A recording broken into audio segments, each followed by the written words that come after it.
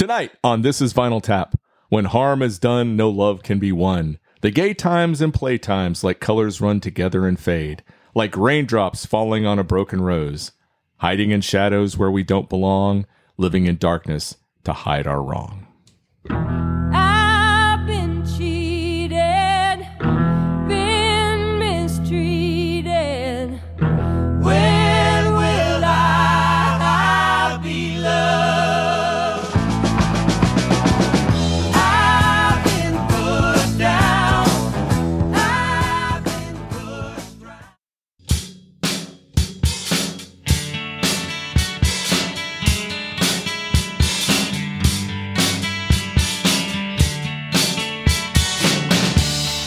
In 1948, Columbia Records introduced the 33 1/3 RPM long player record. 1 year later, RCA Victor introduced the 45 RPM single. Listeners now had a choice, only the hits or the full album. In the last half of the 60s, the best bands realized the potential of the longer format and began to build a cohesive body of music that must be heard unbroken. The arrival of downloadable music has increased the temptation to stay in the shallow end with the hits. This podcast believes every album tells a story. Tonight, we tell one of those stories. All right. Well, good evening, everybody. This is Vinyl Tap. Good night, everybody. We are recording from the Vinegar Room Saloon, and as you can tell, I am your host tonight, Tony Slagle, joined always by our other host, Doug Cooper. Hello, people. And our very humble producer, Jonathan Jamro. Hello, Tapsters. Tonight, we are looking at an album that was released in 1974 by, what's her, like a nickname for her? Queen of Rock and Roll, Queen of Country Rock? She rejected that one. What do we call her? I think she is the queen of the non-genre. Okay. Linda Ronstadt, her 1974 LP, Heart Like a Wheel. Classic album. And this was not a Douglas Cooper pick. This was a Jonathan Jamro pick. And so I'm going to do what we always do and ask the picker, Jam, why did you pick Heart Like a Wheel for us to discuss tonight? Well, I'm going to suggest that this should be an album that is in everyone's collection because I think it is a fantastic album. First, personally, I'm going to go from this from a personal perspective. It has 3 of my favorite songs ever written. I Can't Help It, If I'm Still in Love with You, is perhaps the greatest love song or breakup song or watching your girlfriend be happy while with some other jerk that needs with some to jerk. die. Yeah, that is a fantastic, just a great song. It's one of my favorite songs ever written. Another one is Willin'. Who wrote that one? Hank Williams. Oh, okay. And then we got Willin', another one of my favorite songs ever written by the great Lowell George. Her interpretation of that on this album might be a little bit circumspect, but we can get to that when we're talking about it. Beautiful and incoherent. Yes. And then you've got just one of the most beautiful songs ever written. You Can Close Your Eyes. Oh, It's a song originally written by James Taylor, and he has kind of rediscovered it recently, but it is a fantastic song. And I think he actually wrote that for his sister. Yeah, I think who did the first recording of it. Yeah. We'll get to that later. But it is those 3 songs are just worth the price. Again, I say this a lot, worth the price of admission. She does some good songs. She does some good interpretations of those songs. Second, kind of piggybacking off that, there really is not a bad song selection on this. Even though you could kind of say that maybe she shouldn't have interpreted the songs the way that she did, but the way they're performed are fantastic. And that brings me to the third reason why I picked this. The musicianship on this is fantastic. I love the way it's produced. I love the way that the songs, even though they're so desperate, I really do think it's a very cohesive album. And you talk about songs or albums from the 70s. I really think this is a standout album from that California sound from the 70s. Even it's at the end of it, before stuff just started getting really cheesy and schmaltzy again. Where the Eagles started taking over the airwaves and close, silly harmonies started to be kind of taking over the airwaves. And Peter Asher cannot be credited enough for what he did on this album. We'll get to that when we talk later. But the fourth thing I want to say is this comes into the sentimental area. This is an album that was frequently played at my house when I was growing up. And a lot of the songs that are played off of this album were songs that I would watch my dad play when he would have his friends over, and they would just all sort of sit around and start playing songs. And a lot of these songs I just kind of grew up with. So I just kind of know a lot of these songs. And I'd be a little bit remiss to say that we don't really get too personal on these podcasts, but one of the guys that was kind of in that group that would kind of be the ringleader of these songs and kind of introduced us all to Linda Ronstadt passed away recently. And I really think that was on my mind when I selected this album. So that's pretty much why I did it. But it's a fantastic album. Thanks, Jam. I appreciate that. That sounds like lots going on there for your pick. I have a question for both of you guys. You've mentioned this either on air or off air to me several times when Linda Ronstadt's come up, and she's come up before, I think at least twice on two other podcasts. And you've mentioned her ability to interpret songs. And I'm just going to say ability without throwing any judgment one way or another. But I would like the two of you to talk about that a little bit before we get into her history or the album, just because I think it's going to, well, I think it's important for the discussion, as JM mentioned already on one song, but just so that people listening can get an idea of where the two of you kind of fit with Linda Ronstadt. Because I know you both love her, but there's also this kind of edge to the love, if that's a correct thing to say.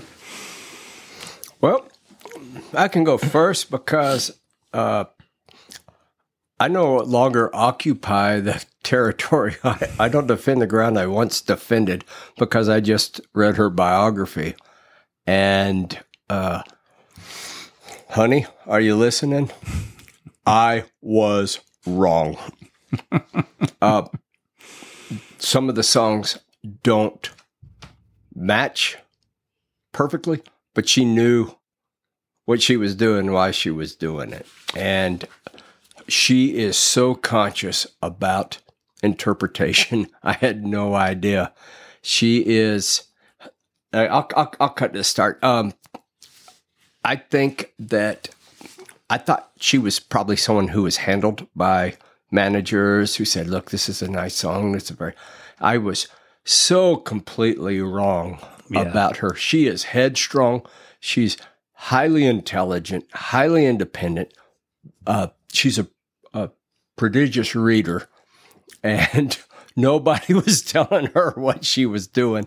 And, the song that sticks out in my mind is Willin', which sounds so wrong when a woman's singing it. Because it's not, cannot be from a woman's when perspective. You see a kind of chubby Lowell George singing it, it makes perfect sense. You can see him mounting up behind a rig in front of a rig and pull. And I've been from Tucson to Tucumcari, to Hatchapee to Tonopah, driven every kind of rig that's ever been made, driven the back road so I wouldn't get weighed.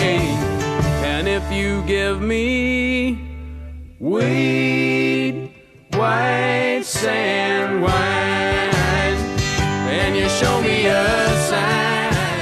But from a woman's perspective, it doesn't. But she just knew it was a great song, and she couldn't resist. And Lowell played it for her in And she said, I love that song. I got to record it. And he actually gave her his guitar so she wouldn't have to keep retuning it to play that song. Yeah. So all I'm going to say is I said a lot about that, and I'm going to say I'm wrong now. And I hope my wife's listening to this so that it counts as a time that I admitted I was wrong. Okay, so I'll piggyback off that a little bit. I think there was, at this time, a big push for people that could really sing to just sing good songs. And there were very few people that could, they had their voice, but they could not really interpret the songs right. I'm going to say on this album that she rarely misses. I think there's a couple of tunes, Willin' may be one of them, where I just can't picture a woman singing them, but that's only because I can't picture a woman singing them. She has such an amazing voice that can do so many different things, and she has used it probably better than anybody in pop music.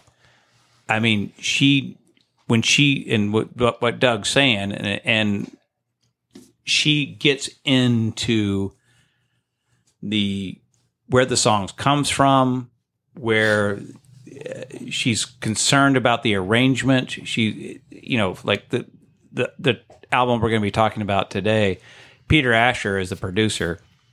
Peter Asher said, I really didn't have that much to do with it. I just brought in the guys, and the rest of it was up to her how she did it. And I've gained such an appreciation for her over the years. We're talking about a fearless woman. Yeah, who, she is fearless. Told the record company over and over again that I'm going to do the American Songbook. Oh, don't say, no, that's not your style. We got this wrong. I'm going to do Pirates of the Penzance. And they said, no, you're going to take the momentum away from what we're doing. I'm going to do mariachi. And she just said, I'm going to jump genres, and I've made enough money for this company that you ought to let me. And then every time she did it, she knocked it out of the park, except once when she did La Boheme. And she... Which you really, that's a tough one. She will admit that she didn't pull that off, but who could? I mean, give me a break. But she's got one of those, one of the songs she does on this album is by the McGargle Sisters, which is a beautiful, absolutely beautiful song. But they've got those pure, beautiful harmonies, and there's something about Linda Ronstadt's voice that doesn't have that pureness to it that I absolutely love. That it's got so much distinction to her. That's how she started out. I know, but she's got such a distinctive voice. Well, she doesn't have. Probably the easiest way to say this is just compare her with the obvious comparison, which is Emmylou Harris. Weren't your mama's only boy, but her favorite one, it seemed. She began to cry when you said goodbye and sank into your dreams. Yeah. Emmylou Harris has the best backing vocals of almost anybody in the world. Yeah. Linda has a couple of too many pipes to be in the background, even though she did. I mean, she sang background on Heart of Gold and a bunch of other things, but that's not her calling. She's she's a pipe organ versus a Hammond the organ. thing that her autobiography made me realize is Linda Ronstadt is an English-speaking mariachi singer, and they belt it out. Yeah. And her greatest influence was Lola Betrell. Cuando llega la alegre mañana y la luna se escapa del río, el torito se mete gigantic monster of Mexico mariachi and ranchera music. And that was her first and greatest influence. And once I heard that she said that, I went, oh, that makes perfect sense. She sounds like a mariachi singer with the really does. voice out front. That's why she fit in a Canciones de Mi Padre. Even when it's so she easy is, for I know, her. even when she is singing low, she could sing soft, She's a master. She's of that. a master. We're going to at hear that. over and over tonight how she starts way down so she has plenty of room to grow, to get up. And every song she does that. And and there's very few singers that can, like David Bowie is one of those guys that could. he can do that. Yeah, he can start off really low and just go into something. But if it's just like people that type in all caps. You can't, once you start all caps, you don't have anywhere to go. Yeah. But she starts with little tiny 4-point font. Yeah. So Anyway, Tony, you asked a question, and we're so far away. from No. that I just had a couple of points I wanted to make to what you said. One is I don't disagree with you that she's fearless.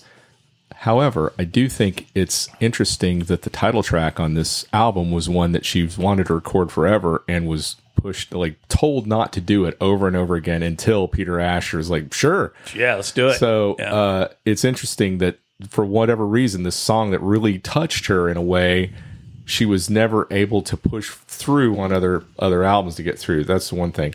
The other thing is I've never really had, that's why I wanted you guys to talk about the interpretation thing, because I never quite understood what you were talking about, with one exception, and that's Sail Away.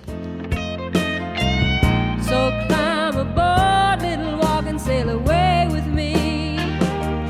Sail away, sail away, sail away. We will cross the mighty ocean into Charleston Bay. Sail away, sail away, sail away. We will cross the mighty ocean into Charleston Bay. I think that's one song where she just kind of misses the point of what Randy Newman did when he wrote that. She misses the point on a lot. I'm going to say she doesn't miss the point. I'm going to say she purposely sidesteps the point because she's too damn smart and she's too damn plugged in. And that's a political. Okay. That's a very political thing, and she's all over that kind of politics. It seems to me, though, listening to that song, and I don't want to go down too far a rabbit hole in this, but it seems to me listening to that song, when Randy Newman sings it, it's dripping with this sarcasm.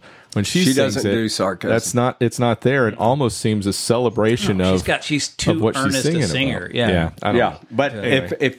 if you were to tell me that she didn't know what that song was about, I would be shocked. Yeah, because I get that. Of what. Well, Emmylou Harris even said in That the would be- documentary that she's one of the smartest women she's ever. That would be like encountered. me say that's like people accusing me of not understanding the harm of high capital gains taxes. But this might be a good time to just talk about her background, because she did not come from idiots. no, All right. she's her family is one of the most wonderful things I've ever heard. Now, reading her autobiography, I wanted to go to Tucson, find this ranch, and join that family immediately. And they just seemed like the decentest, like not good people. good people. Her mom's father was a crazy successful inventor. Yeah. He invented a toaster, the rubber ice tray. That's where they made their millions, on the rubber ice tray. He invented a microwave oven. But he thought, you could never make it affordable, so he didn't even patent that. I mean, the guy was just behind Edison in his time. Yeah, he was for the second. inventions, He was or second for, behind Edison, or patents. maybe third. But there's something remarkably, and that's his mother's side. yeah, and the dad's side, they basically owned the Gadsden, the place that became the Gadsden Purchase. And they started off as buggy makers and wagon makers. Yeah, right, that's what her grandfather would. Yeah, and he Which makes came Heart over Like a Wheel very interesting. So the Ronstadt, he came over from Germany, married a Hispanic woman in and changed Mexico. his name to Gustav. He was Gustav, and he changed his name to Gustavo something to sound more. So Ronstadt's a German name. I've never heard of anyone else named Ronstadt anywhere in the world. But I mean, her family was just remarkable. Everybody in her family was a musician. Yeah. Her grandparents loved music, and I guess it was every Saturday, she would go to her grandparents' house and they would listen to the Met on the radio, the opera. Yeah. And like I used to when I was delivering drugs for Tarrytown Pharmacy. And but if a big occasion occurred, the whole family would get together and guitars would be all over the place. And they were known as the her dad was a remarkable singer. He was the same band that wanted that Bing Crosby and I guess it's Rosemary Clooney. I can't remember the other people, but they tried to get her father to be the singer for the band. Huh.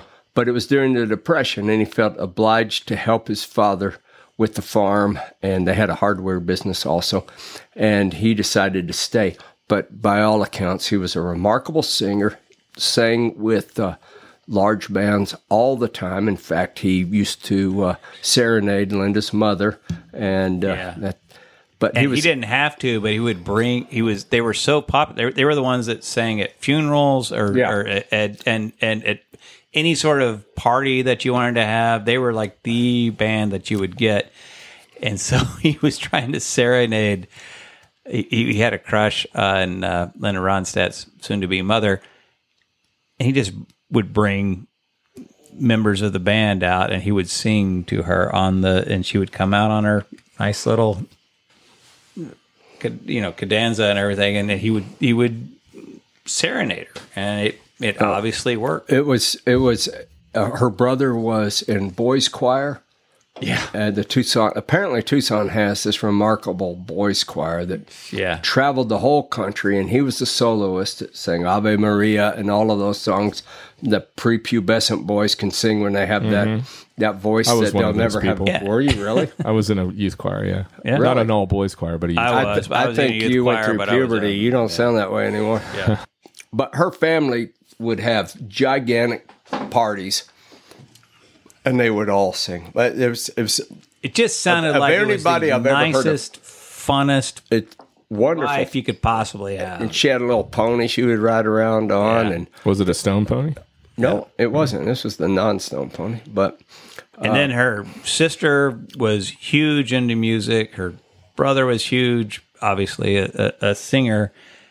And her brother went on to become the police chief for Tucson. Chief of police but they had, so she and her brother and her sister The three Ronstadts started singing. Yep. And they got got a little Peter, Paul, and Mary combo, except they had two Marys. Yeah. But they I think she was like 6 years old. Someone said, "Oh, you're a soprano." Yeah. And she goes, "Well, that's what I am." And that's when she decided that she was a singer, because someone told her she was a soprano. And that's what I'm going to be when I grow up. And, of course, she would eventually sign up to go to college at the University of Arizona in Tucson and do one semester there. And then her friends convinced her. Is it Kenny Edwards? Bobby Kimmel. Bobby Kimmel. Kenny Edwards is the other. Yeah, they started. So Bobby Kimmel. They were singing Kenny Edwards were singing the clubs in L.A. Yeah, Tucson they started in Tucson, and then those guys went to L.A. and she was 16 the first time he met her, and he was blown away by how good she was. Yeah. And tried to talk her to come out there lots of times, but she was one of the still in high school. One of the things I like about her so much is how she's the last one to figure out she's a remarkable singer. I know, yeah, and so she was still hanging out with her. Her brother decided that he was going to go into the police force, and her sister decided, she had like 3 kids. She's like, I got plenty of money. What am I worried about? Yeah. And then, Bobby Kimmel went out to L.A. and he was just kind of looking at all these great singers and going, I'm pretty sure Linda could probably fit the bill on all that. Mm-hmm. And then he brought her out there, and they like almost immediately just started getting gigs at the Troubadour. She had to tell her parents that she wasn't going to return to college, and she was going to L.A. as an 18-year-old, and they were heartbroken and worried. Oh, her brother was like, "You're going to be broke. You're going to be totally broke." Yep. Like, and she's gonna be she broke. was. But when you're that young, it doesn't matter. But the most wonderful part is her father says he goes and he gets his guitar, an 1898 Martin. Damn. And he walks up and hands it to her. Says good luck. And he says, "You'll never be broke if you have a guitar." I mean, I would love, of all the people, I would love to have met this man. He was just remarkable. He didn't speak very often, but whenever he said something, everybody listened. And so she goes off to L.A. with this guitar and these 2 other guys, and they rent a house, and they start playing these clubs. Oh, we gave her $30 too, and she said she made it last 2 months. And they started playing these clubs. I read someplace where she said they thought they had something unique going on with this female lead singer, and they realized that Jefferson Airplane was out on the West Coast and all this other stuff, and it wasn't as special as she thought it was. But well, if you hear those Stone Pony, you can tell her voice is good, but she really doesn't know what it's for yet. Right. And she's still trying to sound like folk singers who don't have the pipes she has. Well, that's what they were, right? It was a folk band. They were a folk band. We've been too many places, we've seen too much, touched too many faces to think that there's just one way to love, or that there's just a day to love. Somewhere, some special moment in time and space, we were blown face to face. But our lives are borrowed, we love today and die tomorrow like the leaves in the autumn wind. You guys know what their first single was, right? Their first hit single? Different Drum? Yeah, you know who wrote it? Mike I Nesmith. do. That's our Texas. That's what makes us So That's one of my favorite things to learn. yeah, how funny is it that their first hit single was by a guy who was in a band that the people who formed wouldn't let them perform their own songs, and in fact, he brought that to the Monkees and wanted them to play it. Mickey Dolenz said the producers said no, it doesn't sound like the Monkees. You and I travel to the beat of a different drum. How can't you tell by the way I run? Every time you make eyes at me, whoa, you cry and moan and say it will work out. But honey child, I've got my doubts. And Well, so it doesn't. And so he gave it to her. He knew her for playing around and said she might like it. And sure enough, they got a number 13 Well, and then- hit off Well, of it. I mean, but it everybody didn't get their way with this. I mean, Yeah. he didn't get to do it with the Monkees, and she didn't get to do it the way what she wanted. to. They And brought then all they these. basically had to.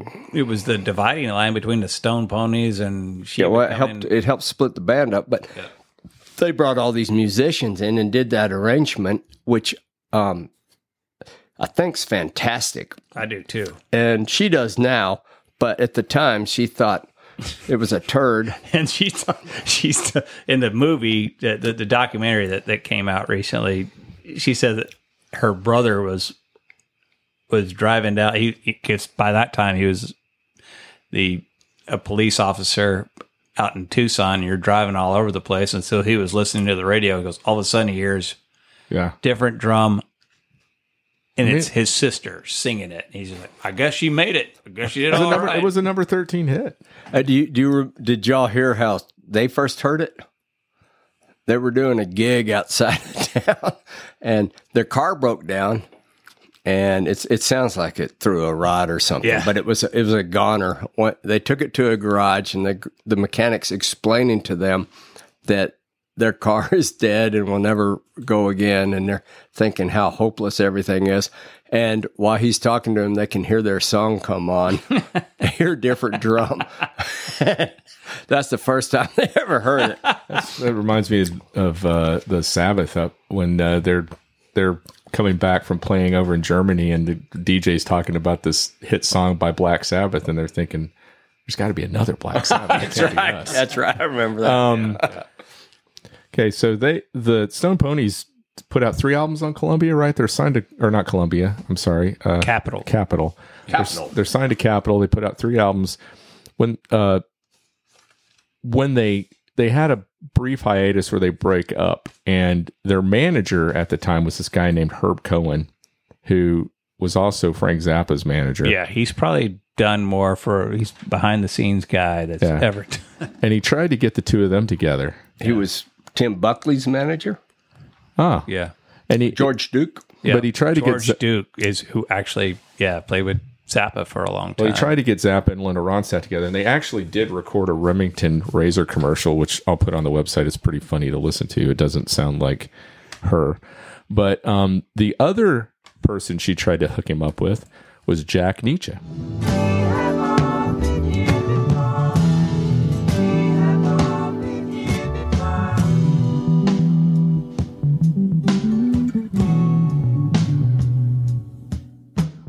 So this sounds like a good place for us to talk about connections. So I guess I'll start, since I mentioned Jack Nietzsche, and the connections with 3 of our podcasts we've done. Southern Accents, the Graham Parker one, and the Neil Young one. Yeah, So he's done the string arrangements. yes. So I think we'll do a little round robin here. Doug, do you have any connections with Linda? This may be the most connected artist we've talked about. If it's not, then I don't know who is. What about Jerry Jeff Walker? What's the connection there, Doug? Well, on the ride to the airport from the Village in New York, Jerry Jeff Walker sang a song to her called Heart Like a Will. And it hit her like a ton of bricks. Yep. So that's a pretty good one. That's a great one. I would say that's the greatest one we've come up with. So we got Kenny Edwards. Uh-huh. Kenny Edwards was originally her guitar player and mandolin player, but he also played with Neil Young. Mm-hmm. But he is all over this album as the bass player and a couple of other instruments. I'd like to blow your mind with one. All right. Dave Mason. I don't have this one. That's going to blow me away. Yeah. Chris Etheridge plays bass on Alone Together, and he plays bass on this album. Chris There you Etheridge go. was the That's right. bassist Yeah, for the that's International right. Submarine Band and Yep. for the Flying Burrito Brothers, Forgot and he plays about that. bass maybe on just one song, but he does play Yeah, bass he on does. this album. Yeah, you're right. How about Johnny Cash? Okay, lay it on us. TV appearance at Johnny Cash Show, Oh, All right. where the producer of that program walked in her hotel room to discuss allegedly to discuss the program. Walks in, takes all his clothes off, and is shocked to find out that hippie chicks don't like naked old men. Sneaky Pete Cledow Yes. played with Yep. Everyone. a lot of people. Yeah, we've talked about Neil Young in particular, but I would like to say that we are purposely avoiding the most obvious ones like Jackson Browne, Neil Young, people she lived near and toured with. What about Paul Simon? Well, there's a South Africa connection. Yep. They Yeah. both are bad people in South well, Africa. she Not just sang that, on. she sang on she Under sang the on I Under forgot the that on too. Graceland. Skies, yeah. In early memory, mission music was ringing around my nursery door. I said, take this child, Lord, from Tucson, Arizona. Give her the wings to fly through harmony, and she won't bother you no more. So that was that was one we did. There's a sort of a cursory connection to Tom Waits. With Oh, yeah, Troubadour and Troubadour. the Not- Asylum. I was and mainly speaking of Asylum Asylum, because but Troubadour, David they- Geffen they had went the same after manager. they went after David Geffen went after both of them pretty hard. Yeah. So, I mean, she was already signed when David Geffen went after her, but I would like to very briefly talk about the Eagles and the connection here. I think it's important. I don't think it is important. I don't think we can talk about Linda Ronstadt and not talk about the Eagles. Well, because Don Henley kind of had something to do with how good her band was that got her on the map. She's walking through the Troubadour on her way to the bathroom, and she hears her version of Silver Threads and Golden Needles being played really well by this other band, and it's a band called Shiloh. And fantastic. She really thinks the drummer's something else. So, which I will never understand. And that band was brought to L.A. by Kenny Rogers, right? I don't know that believe part. so. I think Kenny Rogers brought Shiloh to L.A. to work on an album. J.D. Souther, she met another guy in the Eagles through him. They were in a band together. That's Glenn Frey, right? A band called Penny Whistle. Long Branch Penny Whistle. Glenn Frey and J.D. Souther sound a lot alike. They do. They do. I think they could have switched either one of them out. And then she met Bernie Leadon because he was a Flying Burrito brother at the time. I think they might have even played together at one point. And then Randy Meisner was in Rick Nelson. Yeah, when I hear Rick Nelson, I don't know who is Rick Nelson, and then you say Ricky Nelson. I go, yeah. Ricky Nelson, in my opinion, was one of the greatest singers of he really that was. generation. He had a perfect voice for that. Not only genre. that, but he had the expert idea of what a song needed to sound like, and he got a great band behind him. Well, what happened was Elvis went to Germany, and then the powers that be coalesced everyone around Ricky Nelson, and I know Linda said you built a great band for Ricky Nelson. Will you build one for me? Yeah, exactly. Yeah, exactly. Yeah. So that they ended up playing. They didn't play for her as her backing band very long. I think their first gig was at Disneyland in July of 1971. That was their last gig. Was that their last? That's when gig? they finally. But what happened was, since they weren't a big concern, Don Henley and Glenn Frey had to share rooms. And they found out they both found out they were songwriters. Yeah. And then Glenn Frey found out that Don Henley could really sing. Yeah. And there's no greater advocate for Don Henley's voice than Glenn Frey. I've seen him talk about that over and over again. Anyway, they decide that they have some chemistry, those four guys, and they're going to go off and they tell her they're going to go off and start their own band. Well, she heard them sing "Witchy Women" with that harmony. It's a horrible song. Horrible song. It's such a horrible song. We could do a whole show on how bad that song is, but their harmony strikes her right away. So the Stone Ponies they're no longer a going concern, and Capitol does the smart thing and moves their contract to Linda Ronstadt. So she's with Capitol, and she puts out her first solo album. Was it 69? Yeah, 69. Yeah, 69. Called Hand Sewn and Hand Homegrown. That breakup means that the other Stone Ponies don't have any contractual obligation to pay off the recording debts. And Linda has all of it. And it takes her 8 years before she ever starts making money from records. Is that right? Yeah. Damn. Wow. Because this album came out in 74, so she wasn't, even post this album, which was a monster hit. guess So that's why she lived on the road for all those years. Wow. Yeah. And there are some crossovers with at least one of the guys in the Stone Ponies on most of the Kenny stuff Edwards is. Yeah, he came back. So her debut comes out in March of 69. It's on Capitol. It's produced by Chip Douglas, who was of the Turtles. And it's a bit of a move away from what the Stone Ponies were doing, which was folk music, to a much more sort of country, maybe leaning towards a rocky sort of countrypolitan, a little bit. Silver threads and golden needles cannot mend this heart of mine, and I dare not drown my sorrows in the warm glow of your wine. You can't buy my love with money. It's got songs by a bunch of people, but I think it's kind of 3 of the ones that are worth mentioning. Dylan, Randy Newman, and then here's another connection. She does a song by Fred Neil on this album. You guys remember who Fred Neil is? He wrote Everybody's Talking. Oh, wow. I didn't know that. That's great. Yeah. That's a great connection. Which is a Harry Nilsson on Harry Nilsson's album that we did.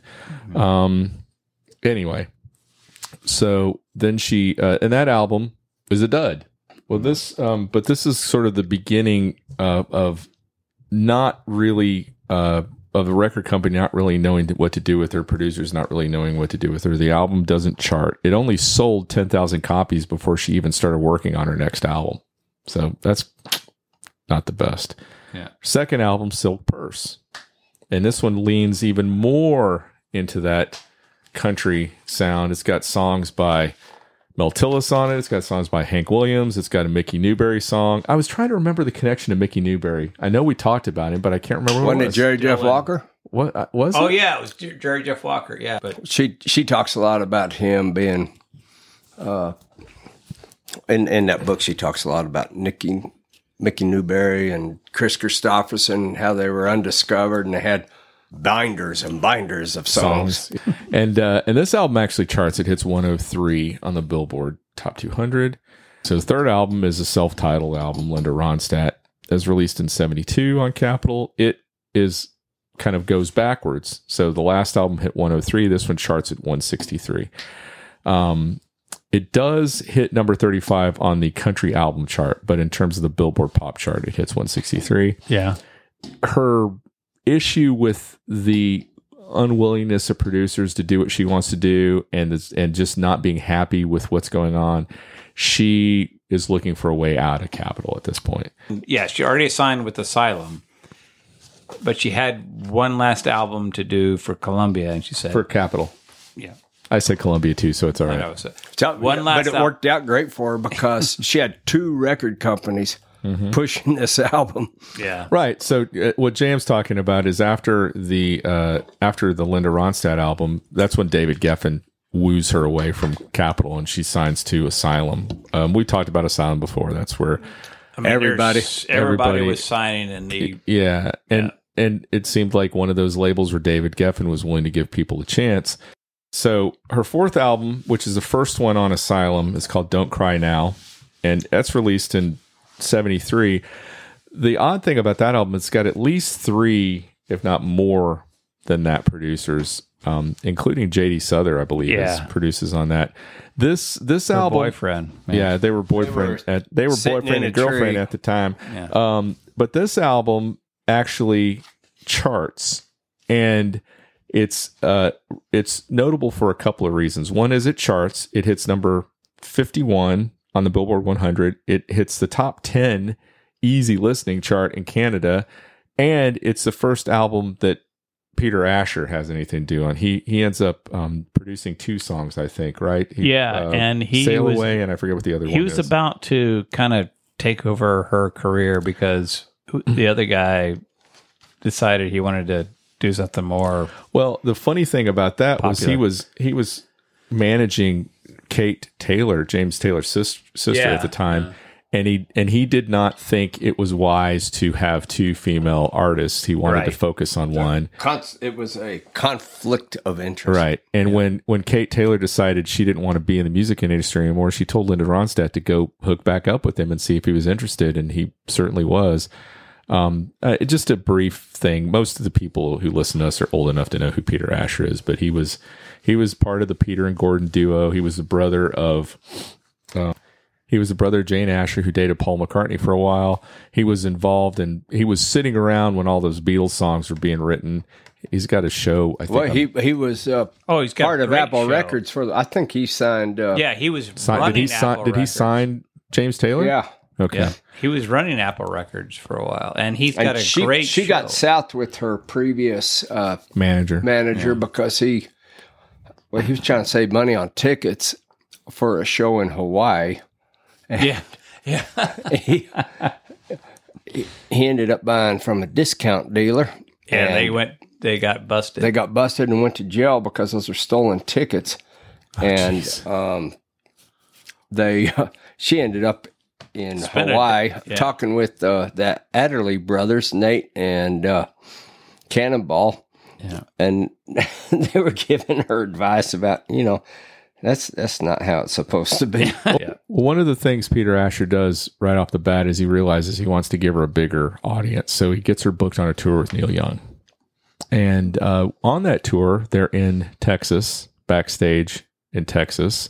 And she's hanging out with Chris Hillman, who decides that she needs to meet somebody by the name of Emmylou Harris, and he introduces the two of them, and it's sort of history is made at that point. Emmylou had been in better spirits because this is right after Graham Parsons died. Graham Parsons.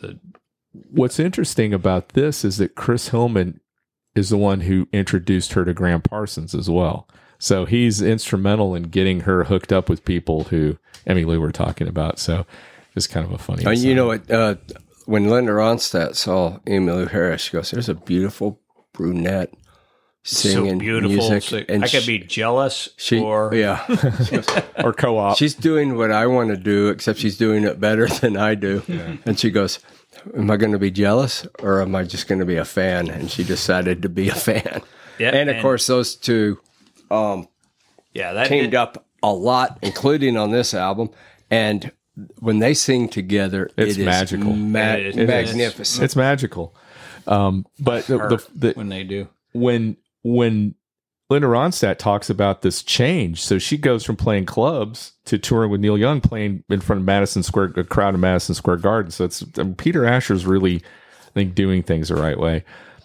That brings us up to the album we're going to talk about tonight, which is her 5th album, and it's what we said earlier. It's Heart Like a Wheel. All right, well then, why don't we get to it? We're going to talk about Song 1, Side 1. You're No Good.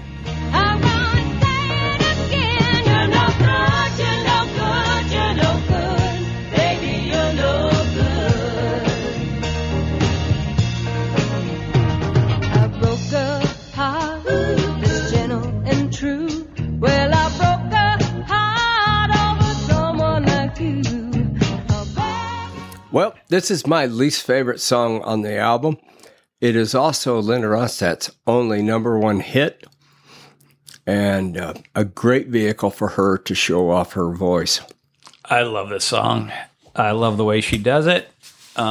This is a song that was originally done by Dee Dee Warwick. Yeah. Which is the sister of Dionne Warwick, who originally did that. And some other folks did that one too. Van Halen did a version of it. Did they really? I'm glad I missed that. And I think this is, a lot of people malign this song on this album, but I really do think it's very good. I like the guitar solo on it, and I think that the instrumentation on it, I think the musicianship on it is very good. I'm with Doug. This isn't necessarily my cup of tea, but it's very hard to hear this song and not be blown away by her vocals on it. It is a wonderful presentation of what she can do. And one of the things that came across in my reading that I found so entertaining was that they worked hard on the vocals, and they erased them. Yeah. And then Peter Asher went through a lot of trouble to... And then they finally reconstructed them, and she came back with her boyfriend at the time, who was... Albert Brooks.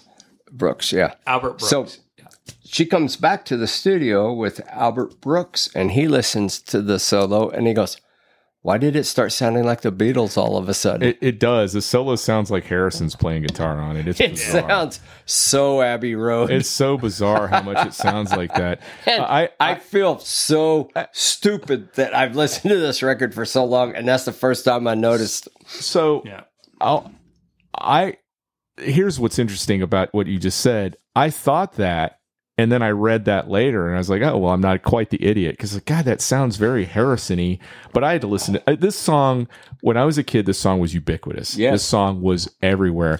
And the nice thing about listening to it for this podcast was whenever I would hear it prior to sort of being, and I don't mean this in a bad way, being forced to listen to it over and over again, is I didn't like it just because it reminded me of 1974 or 75 when I was a kid. Not the greatest time of my life, not to get too boohoo about it, but that's what the song reminded me of.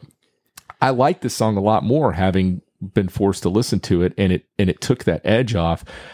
I'm going to say what it reminds me of, and I can't shake this because it does. It feels to me like Just Dropped In by the First Edition. Really? Yeah, it's got that same kind of feel to it. Okay, yeah, I got you.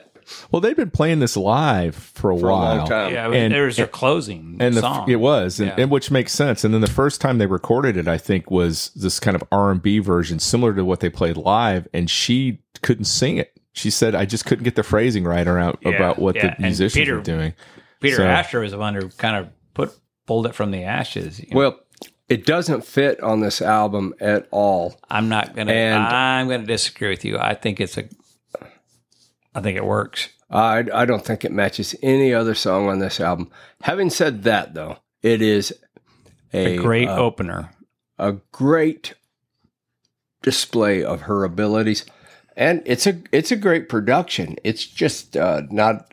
I think probably my biggest problem with it is it's just not something I'm interested in. The thing I do like about it is the second verse where the person complaining about the guy being no good admits that she had done the same thing, which redeems the song a lot for me. A couple of things. She's publicly said she didn't like her vocal performance on the song, Almost every song she said, which is remarkable that she would say that. But Yeah, she so nailed it. she absolutely nailed it. I mean, if there's, again, not a song I particularly would call in my wheelhouse, but it's hard not to listen to it, just not be blown away by her vocal performance on it. It was a monster hit. As Doug said, it was her first and only number one. It was also an international hit. It charted in Australia. It charted in the Netherlands. It charted in New Zealand. Capitol, when they were thinking about putting this out as the first single, they were trying to choose between that and When Will I Be Loved. They weren't sure which of those two they wanted to have the single, and they ended up going with this one after the album was already released, which is an unusual thing as well. But this, I agree with JM. I think this is a good way to start this album, but I also agree with you, Doug. It's not like anything else on this album. This album is full of country standards. Even the songs that you don't normally associate with country standards, like the Buddy Holly song. Or they got pulled song. over a little towards the countryside. Yeah. So anyway, it's she does a great job with it, and She knocks it. Yeah. one of the most important things we're going to learn about this woman is that she does not respect the boundaries that genre produce. And this is a lot like what we talked about with the Flying Burrito Brothers and Graham, is that he's taking these R&B and pulling them into country, and she's doing that. I don't know if she's doing it on purpose, but it's the same thing. We're talking about one of the top 5 Southern California country rock albums of all time. Yeah, it may be the top one. I don't know. I think one of the things that it's impossible to measure. You say this all the time, Doug. We're in this place where we're at an age where this album has been a part of our lives, but we weren't of an age where we were able to see what came after it. This album influenced. We couldn't see what came before it. Or before, but this album changed the way country music sounded, and in particular, the way female country artists performed. Absolutely, She was changed one of the them. first people that just said, "I'm in control." Wanda Jackson, maybe. There's other people that you could say that, or Tammy Wynette. There are people that could do it, but she really was somebody that just. If you watch that documentary on her, The Sound of My Voice, great documentary. It's so funny that she's so sweet and retiring, and you think, oh, I'll take care of you. And then she's liable to put you in your stable and lock you up for that. Yeah. I think this song in particular played on that image of her being the barefoot girl on stage Right. on the albums, and then this song comes out and kind of blows the lid off of that. Yeah. Anyway. There's this guy, Andrew Gold. Yeah, who is he? He comes from a long line of musical royalty. He actually had a hit, 1977, but it's probably his that was Lonely Boy. And then his big hit was like in 1978, Everybody Needs a Friend. Mm-hmm. Well, he plays most of the instruments on this song. So he does the guitar solo, he has the drums, he does the that really cool keyboard part, and he was kind of her right-hand man for a long time. Well, you know why we're experts on this album. Clint Ballard Jr., who wrote this song, was born in El Paso, and died right. in Denton. That's right. Can't get much more Texan than that. He's a student of North Texas, Yep. the Music College of Texas, ladies and gentlemen. All right, we ready to move on to the next song? I think so. All right, track number 2 on side 1 is It Doesn't Matter Anymore. Baby, last September, how you held me tight each and every night. Oh, baby, how you drove me crazy, but I guess it doesn't matter anymore. I love it when it goes into that minor right now. I mean, right there. Yep. Who thought Buddy Holly wrote this song? At one time I thought Buddy Holly wrote this song. I think at one time I did too, but I knew he It didn't sounds later like on. such a Buddy Holly song. Well, it's because Paul Anka wrote it for him. Yep. You know, Paul Anka wrote this song. Right. Did Paul Anka ever write any other songs? A couple. But yeah, this is a fantastic song, and I might say she does a better version of it than she nailed it a little bit better than she's so put your head on my shoulder. So I want to speak to That's that. another Paul Anka I want to song. speak to that briefly, what you said, Jam. When I first, you guys have a much deeper history of this album than I did. I don't know if I'd heard this much before. If I did, I don't remember it. And I was initially put off by it. And I've realized the error of my ways in repeated listenings. I didn't initially like it being treated as a ballad because of Buddy Holly's version of it. I know, but Buddy Holly's version, I absolutely love, but you don't have any choice but to love Buddy Holly in this bar, it's young such man. a good.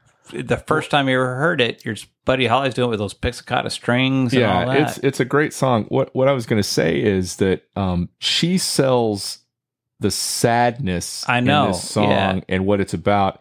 Buddy Holly seems almost he's resigned about the fact that the almost girl's relieved, but he's relieved.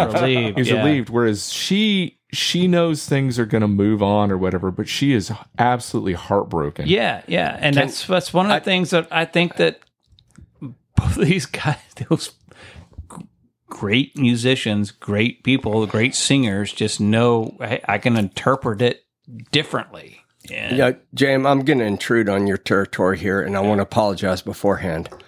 But I have always said that Linda Ronstadt can make me cry. Mm-hmm. Or, as we say here on the show, boo-hoo. Yeah. And we're getting to that one pretty soon. I mean, we didn't talk about her hit that came earlier than this album, Long, Long Time. Oh, God. Gary White. I don't think I can get through that album. No. You could have the Three Stooges playing, and you could have Little Rascals playing, and Steve Martin doing a comedy bill, and that thing comes on, I'm going to boo-hoo, and there's no helping it. And I've always said, this woman makes me cry. And reading her biography, I get to the end, and she says, my job is to make you cry. And I went, whoa, you do it, baby. Well, and she has said that she's a ballad singer, which Yeah. makes sense that I she. know. I love that how she- she says that. But Yeah. she is a ballad singer. But not only. Not only. No, not only. But she always puts some of that. There's a little sadness She in can everything that she does. just tear you up. It's, When she does that stuff with Nelson Riddle and all that, it's what's new. she's gifted. But let's That'll talk kill about you. Paul Anka for a minute. Yeah. Y'all want to tell me other songs he wrote? My Way. Yeah. He wrote the music for My Way. Yeah, he redid My Way. And the Tonight Show theme by Johnny Carson. Yeah. No, he's had a successful life, and this song is no exception. It's a wonderful It song. was Well, a wonderful song. The really amazing story about this song is that he wrote it for Buddy Holly, and it was the last single it was the last charting Posthumous. single that he did Before the music died? Before the music died. I think it was released maybe a couple of weeks before that night too. And the cool thing about it is Paul Anka gave every bit of his royalties to Buddy Holly's wife. Yeah. That is cool. Yep. That's a Paul lot better. Anka's He's a a better hell of a man guy. than I am. It was released as the B-side to When I Will Be Loved. And it reached number 20 on the Billboard Adult Contemporary. We're talking about the Linda Ronstadt version. Number 20 on the Billboard Adult Contemporary chart, and number 47 on the pop chart, and number 54 on the country chart. So, I think we didn't mention this, but there are a lot of hits on this album, and they multiple charts. All over the place. Yeah. It's one of those. All right. That make this album amazing. So, track number 3 on side 1, Faithless Love.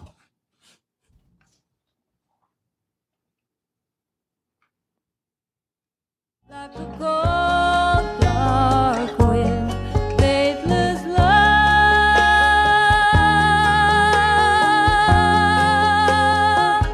like a river flows.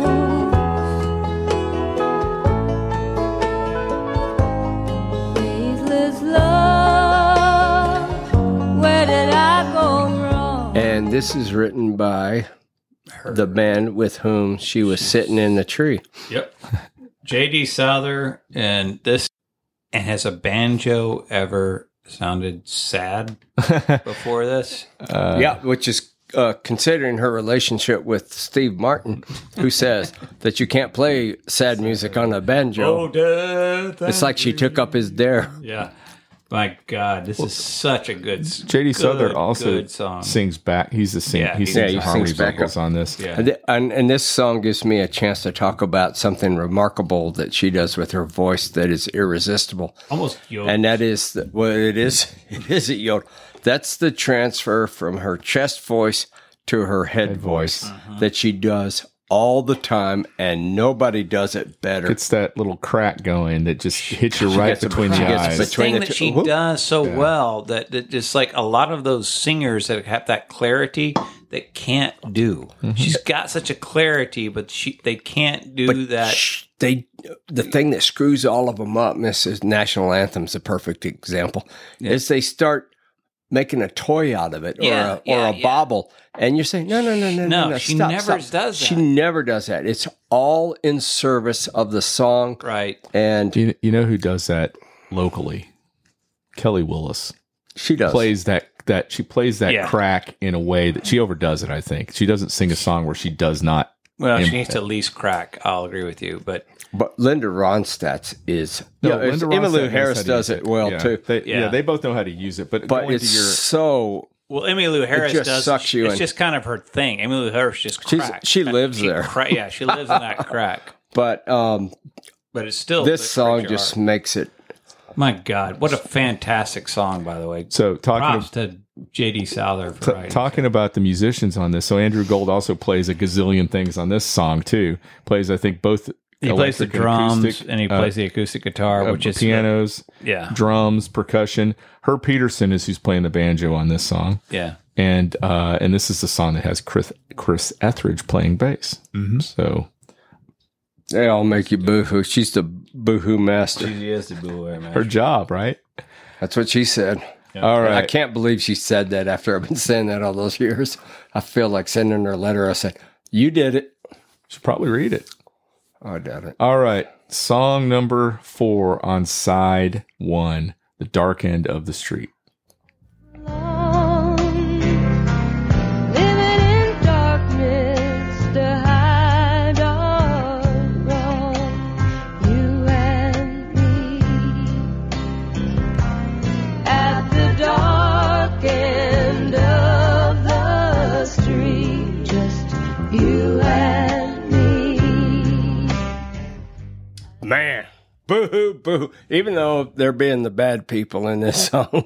This may be the one song I think could have been left off the album. What? My favorite song on the album. I love this song. This is What a beautiful song. Anyone that disagrees with that sucks. This Jam? may be my least favorite song on the album. I don't know if I just know it from the original version. I go, Percy Sledge did it. Everybody. Yeah. Anybody know who wrote it? Yeah. Chips Moman and Chip Dan Moman, Penn, the yeah, guys Dan who Penn. wrote Everything. No, but they wrote Do Right Woman, Do That's Right right. Man. Yeah. Another connection, ladies and So gentlemen. yeah, that was on the Aretha Franklin album. She also covered this song too. I think that I have just associated it so much with a man that it's really difficult for me to. And Linda Ronstadt does a lot of songs that were originally done from the point of view of a man. There's just something that's just not as aching with this that I'm looking for. And I'm looking. Is there anyone who didn't cover this song? Well, you know the version I first came upon. I was, do. It's got to be the Gilded Palace. It of is. Sin. It's the Flying Burrito Brothers. yeah. I know So that one. Yeah. what I want to say about this song and these guys, Chips Moman and Dan Penn, and They've these written two so many songs. good Well, these songs. two songs in particular, Do Right Woman, Do Right Man, and Dark End of the Street, they somehow they were able to hit this or thread this needle between R&B and country and make these songs that people can do things like this with.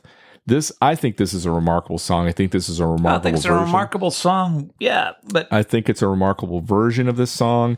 it's the first time I ever heard this song was by her. The guitar solo in the song Oh, okay, is I'll remarkable. give you that. And it's by this guy, it's by Bob Orford, who is Yeah. playing a B-bender on this song. So do you want to, JM, can you talk about the B-bender? Because I know you probably know more about it than All right, so the two B of us. bender is a guitar. It's basically a Fender Telecaster. The idea is you want to make it sound like a steel guitar, and what you do is you push down on the body of the guitar to make the B string go up. So there's a spring mechanism in the body of the guitar that actually will move the B string up a whole step. So when you're playing, all you have to do is put your arm down on To the body of stretch the that guitar string. to stretch that string out. And that's what we talked about earlier. That's what Clarence White plays on Yeah. Sweetheart of the Rodeo. Yeah. And I just want to say some names here. Dolly Parton, Porter Wagner, Flying Burrito Brothers, Aretha Franklin, Ry Cooder, Elvis Costello, Greg Allman.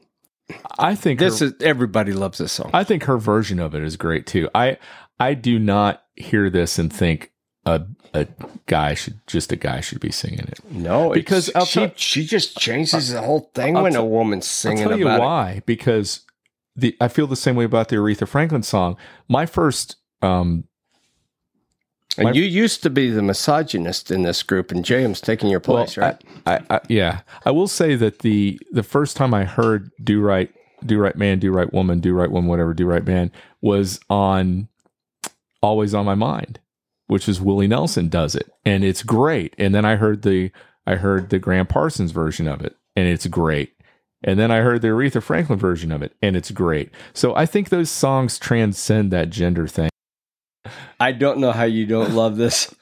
I love the song. I absolutely love the song, and I like her version of it. But this is one of the things like maybe you could have come up with Silver Threads and Golden Needles or something like that. It's a little more. I think this song fits this album perfectly. And it's in this Faithless Love, Dark in the Streets, and Heart Like a Wheel Yeah. That run. Yeah. It's just, I listened to it while I was driving I've listened to it while I was driving 1,000 times, but when the sun's going down and you're listening to this and you're driving, it's that sequence is just amazing.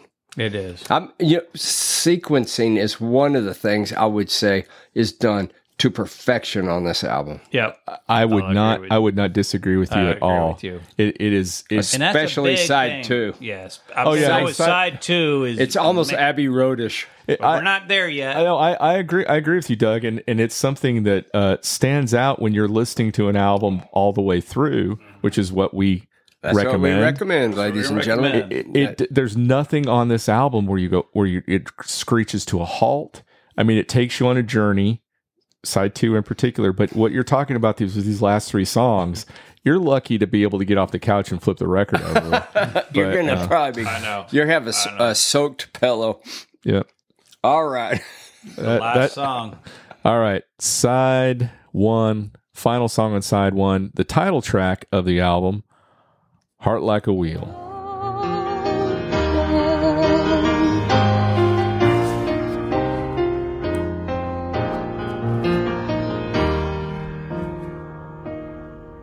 When harm is done, no love can be won. I know it happened.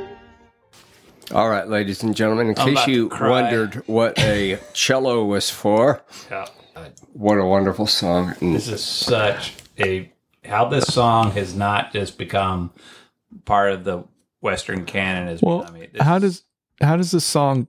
How does she want to record this song for several years and everybody tells her, it's too sappy, it doesn't fit what you want to do. It doesn't fit with, it's not going to be poppy. But thank God it waited until she had, if you listen to the 3 albums before this would have been covered up in orchestration instead of being left with that it's sad cello. It's Andrew Gold playing piano. The piano on it is remarkable. I mean, and it sets this really amazing mood. Well, she said that when she heard Andrew Gold, she played it for Andrew Gold, and Andrew started playing the piano parts. She said, and she started singing it. She said, we got it. How much do you guys wish you were in that car with the sun rising and could barely see Jerry Jeff Walker's face, and he starts singing the song to you? I mean, how remarkable of a moment must that have been? I wonder if that had almost as much to do with the song hitting her between the eyes. It may be. Well, but that's the thing I'm talking about. They nailed it. I mean, thank God that somebody didn't pour syrup all over this. Well, and the McGargle sisters are. Let's give them their props. They were phenomenal, and I've watched them do this song. Canada, right? Thank you, Canada, again. But if you watch the McGargle sisters do it, they've got that nice kind of clarion voice that just can go through anything. And Linda Ronstadt has that ability, but there's just something about her voice that is just so much more emotional than when she they makes sing you cry. Yeah. Well, and props to Jerry Jeff Walker for recognizing what she could have done to this song. Yeah. Yep. And I love the analogy of the wheel. Once it's bent, it can't go back. Yeah. Which I think is how it is. Yeah, you're right. I don't know about wheels, but I know about hearts. Well, I think and even if you could go back, it's never going to be the same. There's going to always be a little bump. Yeah, that's there. There's going to be some bitterness or some always. Great song. No, it's a great way for me. I mean, I never had my heart broke because I was the heartbreaker. Yeah, ladies and gentlemen, that's where JM has to drop in a Zeppelin tune. I don't need any of the thousands of women who dump me to call in to say BS on that. Anyway, great way to wrap up side 1. What are we going to do now? We're going to flip her over, and I believe the next song may or may not have been a hit. When Will I Be Loved? It's a hit.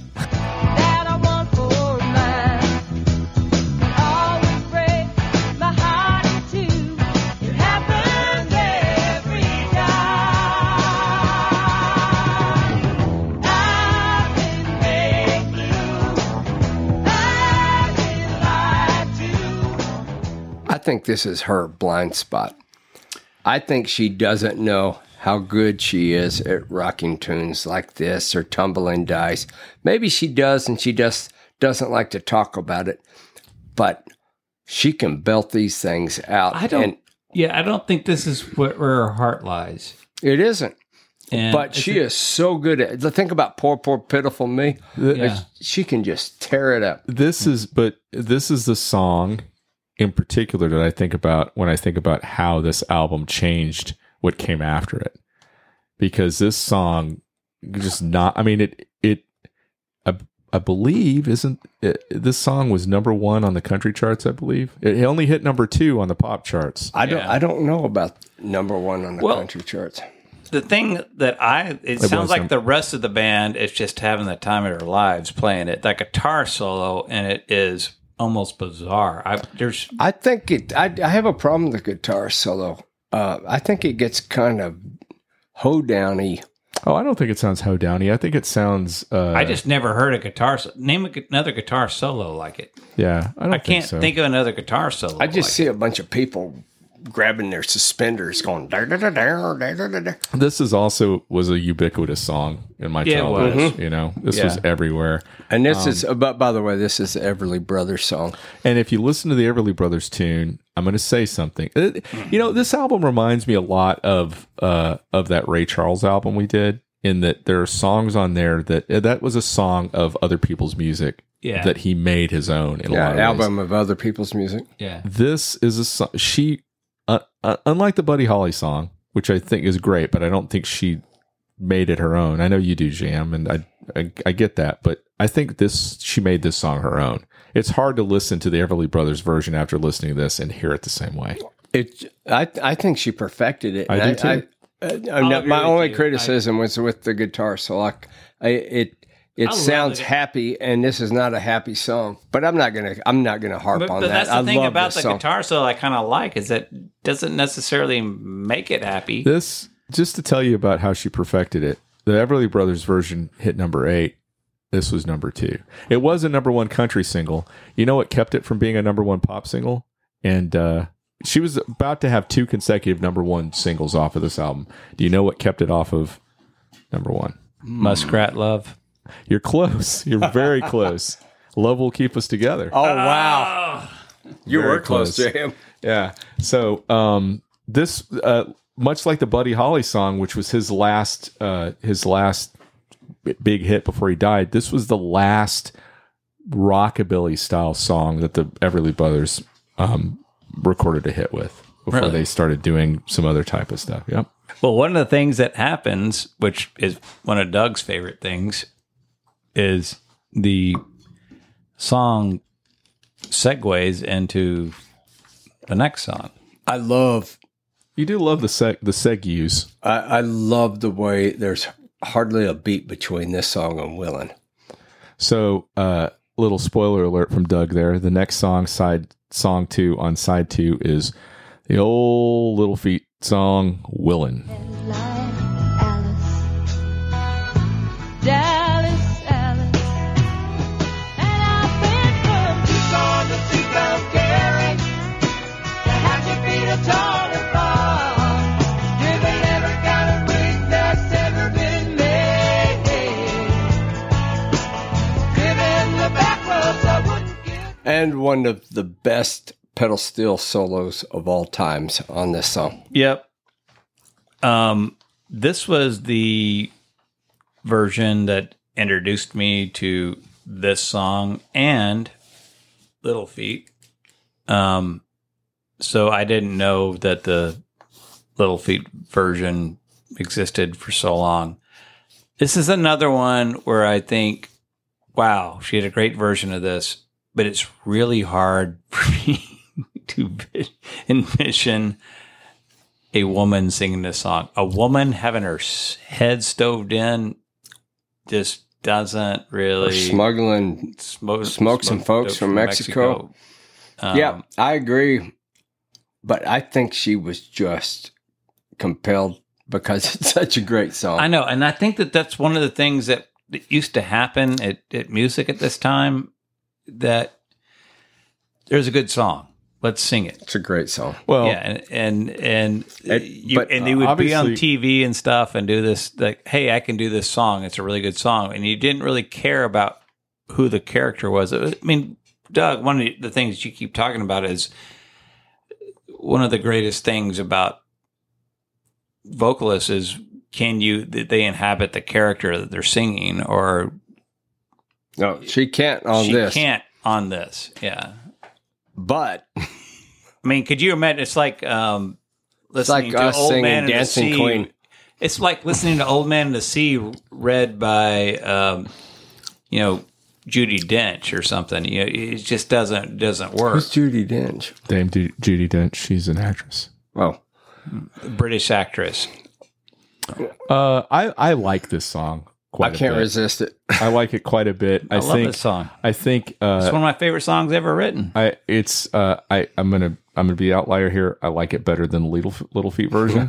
I think the chorus. Which version? Little Feet I has know a that's lot what of I was going to say. When you say it's a great song, they think it is because they put it on every other album. Yeah. But I think old George loved her version of it. I'm sure he loved the the chorus. played on it, didn't he? Chorus is so fantastic. What about that guitar playing? Well, it's a B bender again And it Yeah. goes from bead bender to the steel. Yeah, and it is, ladies and gentlemen. it's great. It's great. I don't care if you That's hate great. everything in the That's world. what I'm saying. The you'll whole like that. thing, even if you don't like Linda Ronstadt's vocals on any of these songs, You can't not like her You can't vocals. like, I know, but you can't like the backing band. The band is just I phenomenal. I will say that there were moments listening to this where I would pay attention to the lyrics and it would pull me out of enjoying it a bit as much as I would otherwise. But if I could just kind of listen to it, every time the chorus kicked in, it's like, this is just really Jeez, great. Yeah, it's great. You Yep. know? It doesn't match. I'll give you that. Linda Ronstadt makes a horrible truck driver. But We don't know that. She could be a Yeah. fantastic truck The- driver. I can't help it if I'm still in love with that pedal steel and that That's very bender. good. That's very good. I think it's great. And speaking again, Doug is big on the spoiler alerts tonight. The next song on side 2 is a Hank Williams standard. I Can't Help It If I'm Still in Love with You. I can't help it if I'm still in love with you. Somebody else stood by your side, and she looks so satisfied. I can't help it if I'm still in love with you. She's making me cry again. Oh my God, this song, you could have the worst singer in the world sing this song. Did I say Dark End of the Street was my favorite song of this album? It's one of those where you go, oh, I mean this one. Oh, I mean this one. This is, of course, got Emmy Lou singing backup on it. The two of them and it's- together are magic. That's think probably they- what you hear in heaven is Emily and Right. Linda singing together all the time. The thing So- is, this is one of the greatest songs ever written. I mean, think about it. Is there a better song about, No, hey, I'm the only songs I'm that hurting match it are and other you're Hank going- Williams yeah. songs. yeah. It's hard to think I'm that so someone else. lonesome, I But the thing, yeah. could cry. But the thing is, it transcends gender again. Yeah, She- this one at all. And Well, she you just said again, hits- the last one did not transcend Yeah, gender. yeah. It's the guitar work that transcended gender on the last one. But this the- one, there's nothing about this that makes it. It again, it's difficult to say that she does not make the song her own song. I know. She I mean, I does. hate to say that about Hank Williams because I love his version of it. I know. But Well, I her think and he would agree with you. Her and Emmy Lou singing on this. This won the best country vocal performance by a Right. female Grammy, and if it didn't deserve it, if there's not a song, there's not another song that deserved it as much as this song does. And this is a song that the two of them sang together all the time when they were.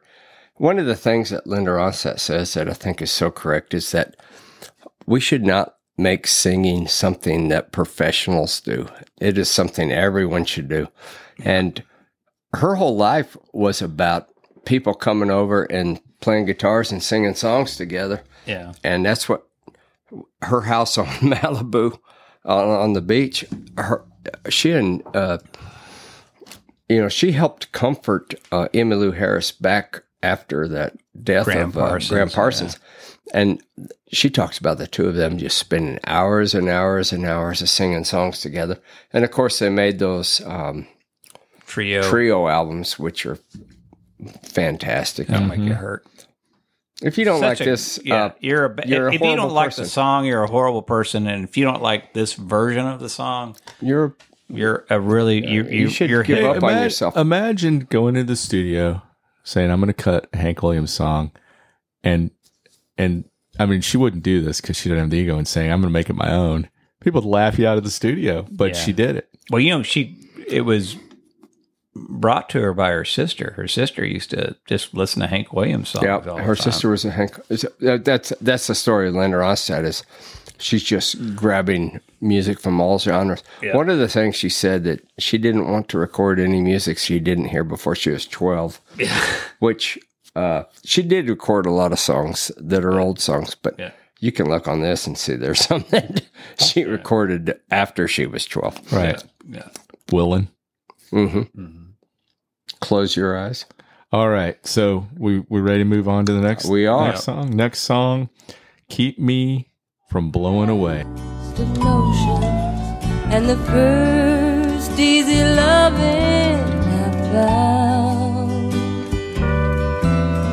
But soon all the good times, the gay times, the playtimes, like colors run together and fade.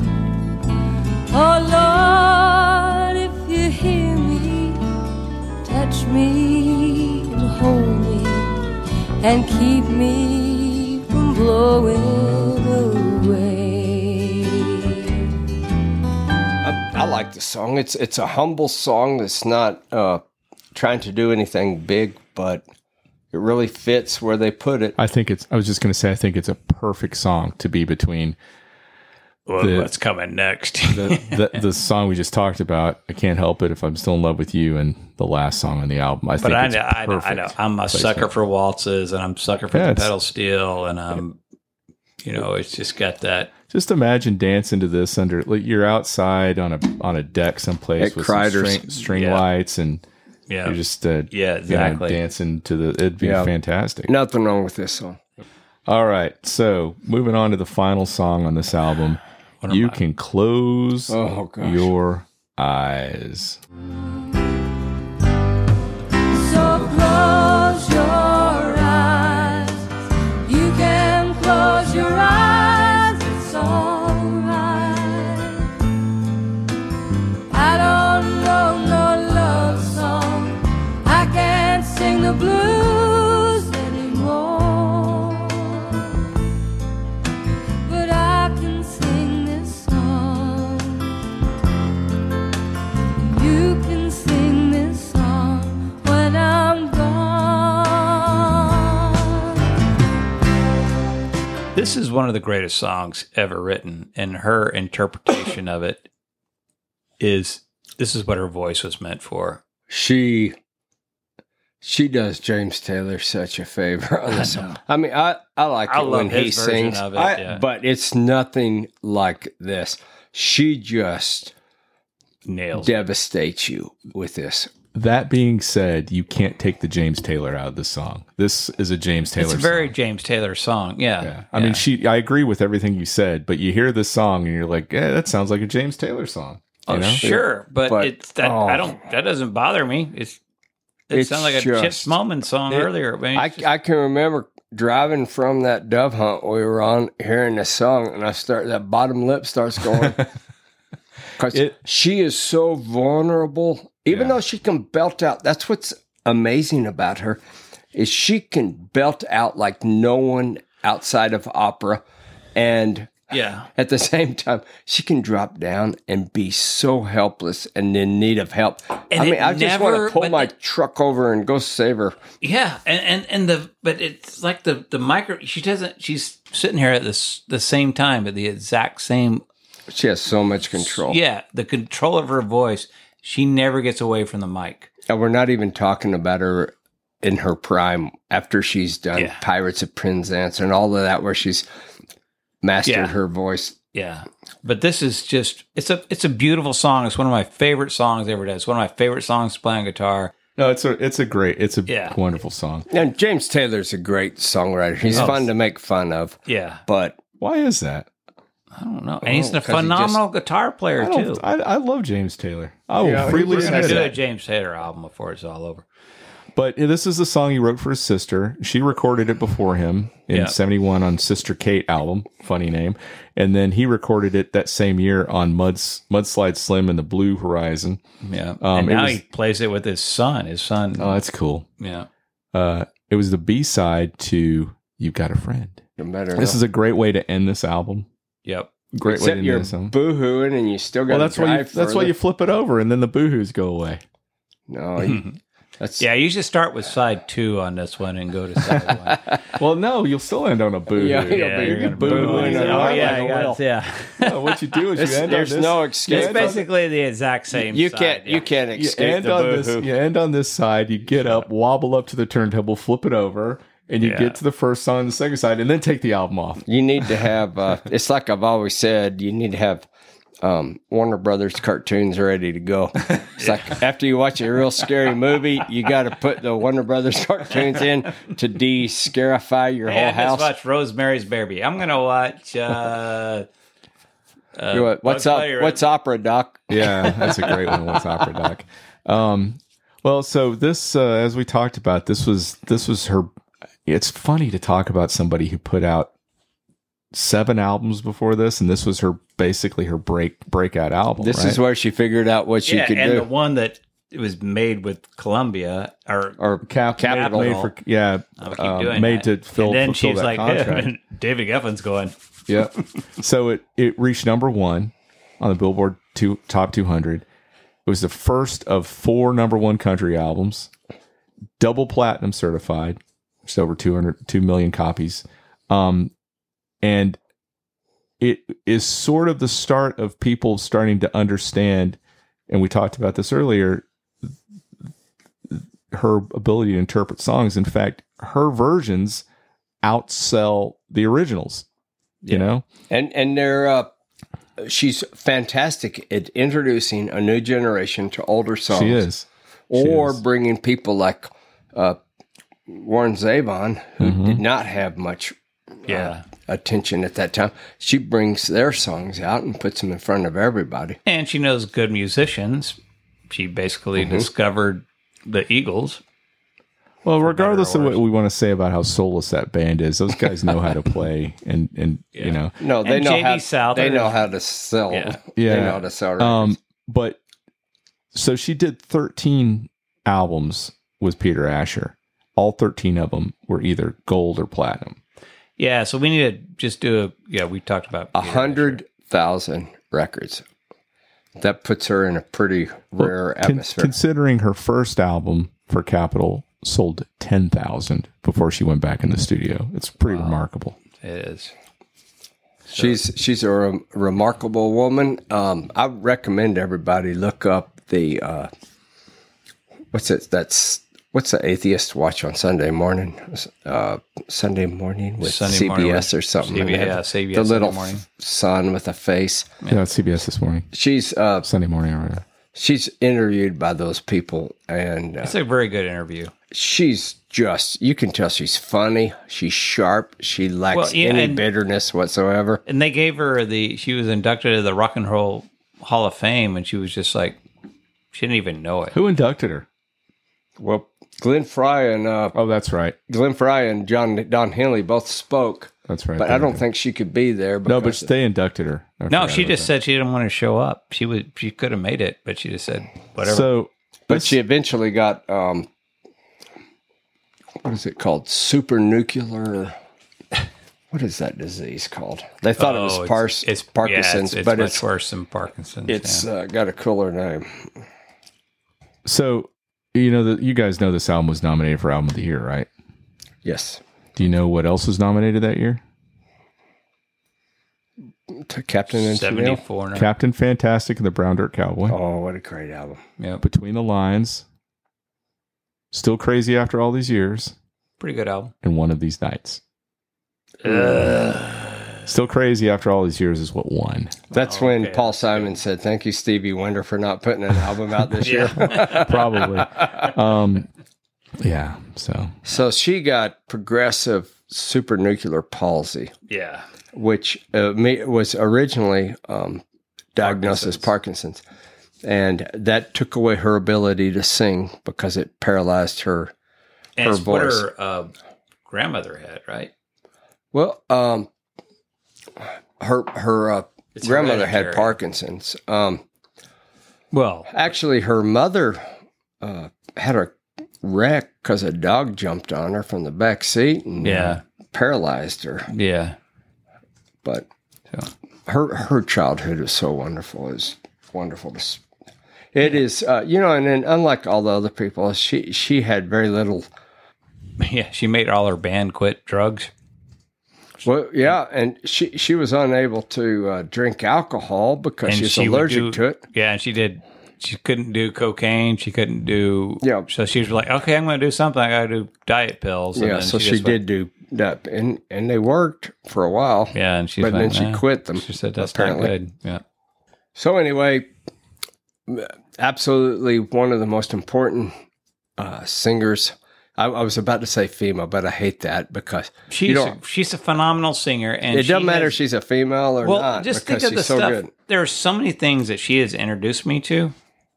Like, I think that she introduced me to that kind of Great American Songbook. She did that trio stuff that she did, when a lot of the songs I knew before, but then when she went into that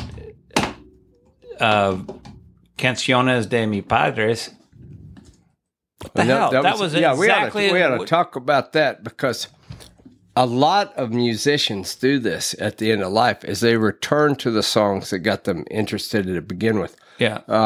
But it's not blues. I'm not doing that. Okay, yeah, we've heard these songs a million times. She grew up with her mom playing the American standards. One album that she keeps talking about over and over again is Frank Sinatra, For the Lonely. Yeah, Songs for the Lonely. Yeah, What a great album, which we should probably do it. She could not stop talking about that, and and of course all the mariachi and ranchero music she grew up with. She said that she grew up believing that English was the language that you speak with, and Spanish is what you sing with. is the language you sing with. And her last concert was right here in San Antonio, which makes us experts. Yeah. And that was all mariachi music, which they put on such a beautiful stage performance. She really did just kind of hit me. I mean, there's so many. I found so much good music coming from her, like Junto Bernal. Everybody our age was introduced to so many good artists through Linda Ronstadt. Very much. Very true. Anyway, we all agree. All right. So, except for JM, we hate JM because of what song? Dark End of the Street. Yeah. So this is the point in the podcast where we give our reviews. We do 2 reviews. One, a critic's review, which is based on the artistic merit of the album, regardless of what we feel about it personally. And the other is our personal review. Will we listen to it again? We do this on a scale of 1 to 5. So I'm going to go with I'm a non-picker. Doug's a non-picker. I'm going with the other non-picker. Doug, can you give us your review of this album, please? I can. Personally, it's a 5. It's no question. I've loved this album for a long time, and it's almost magic to me. As a critic, I'm gonna go 4.9. I'm gonna take a point off of it for a few unrealized items that we didn't discuss. But do you want to mention them now?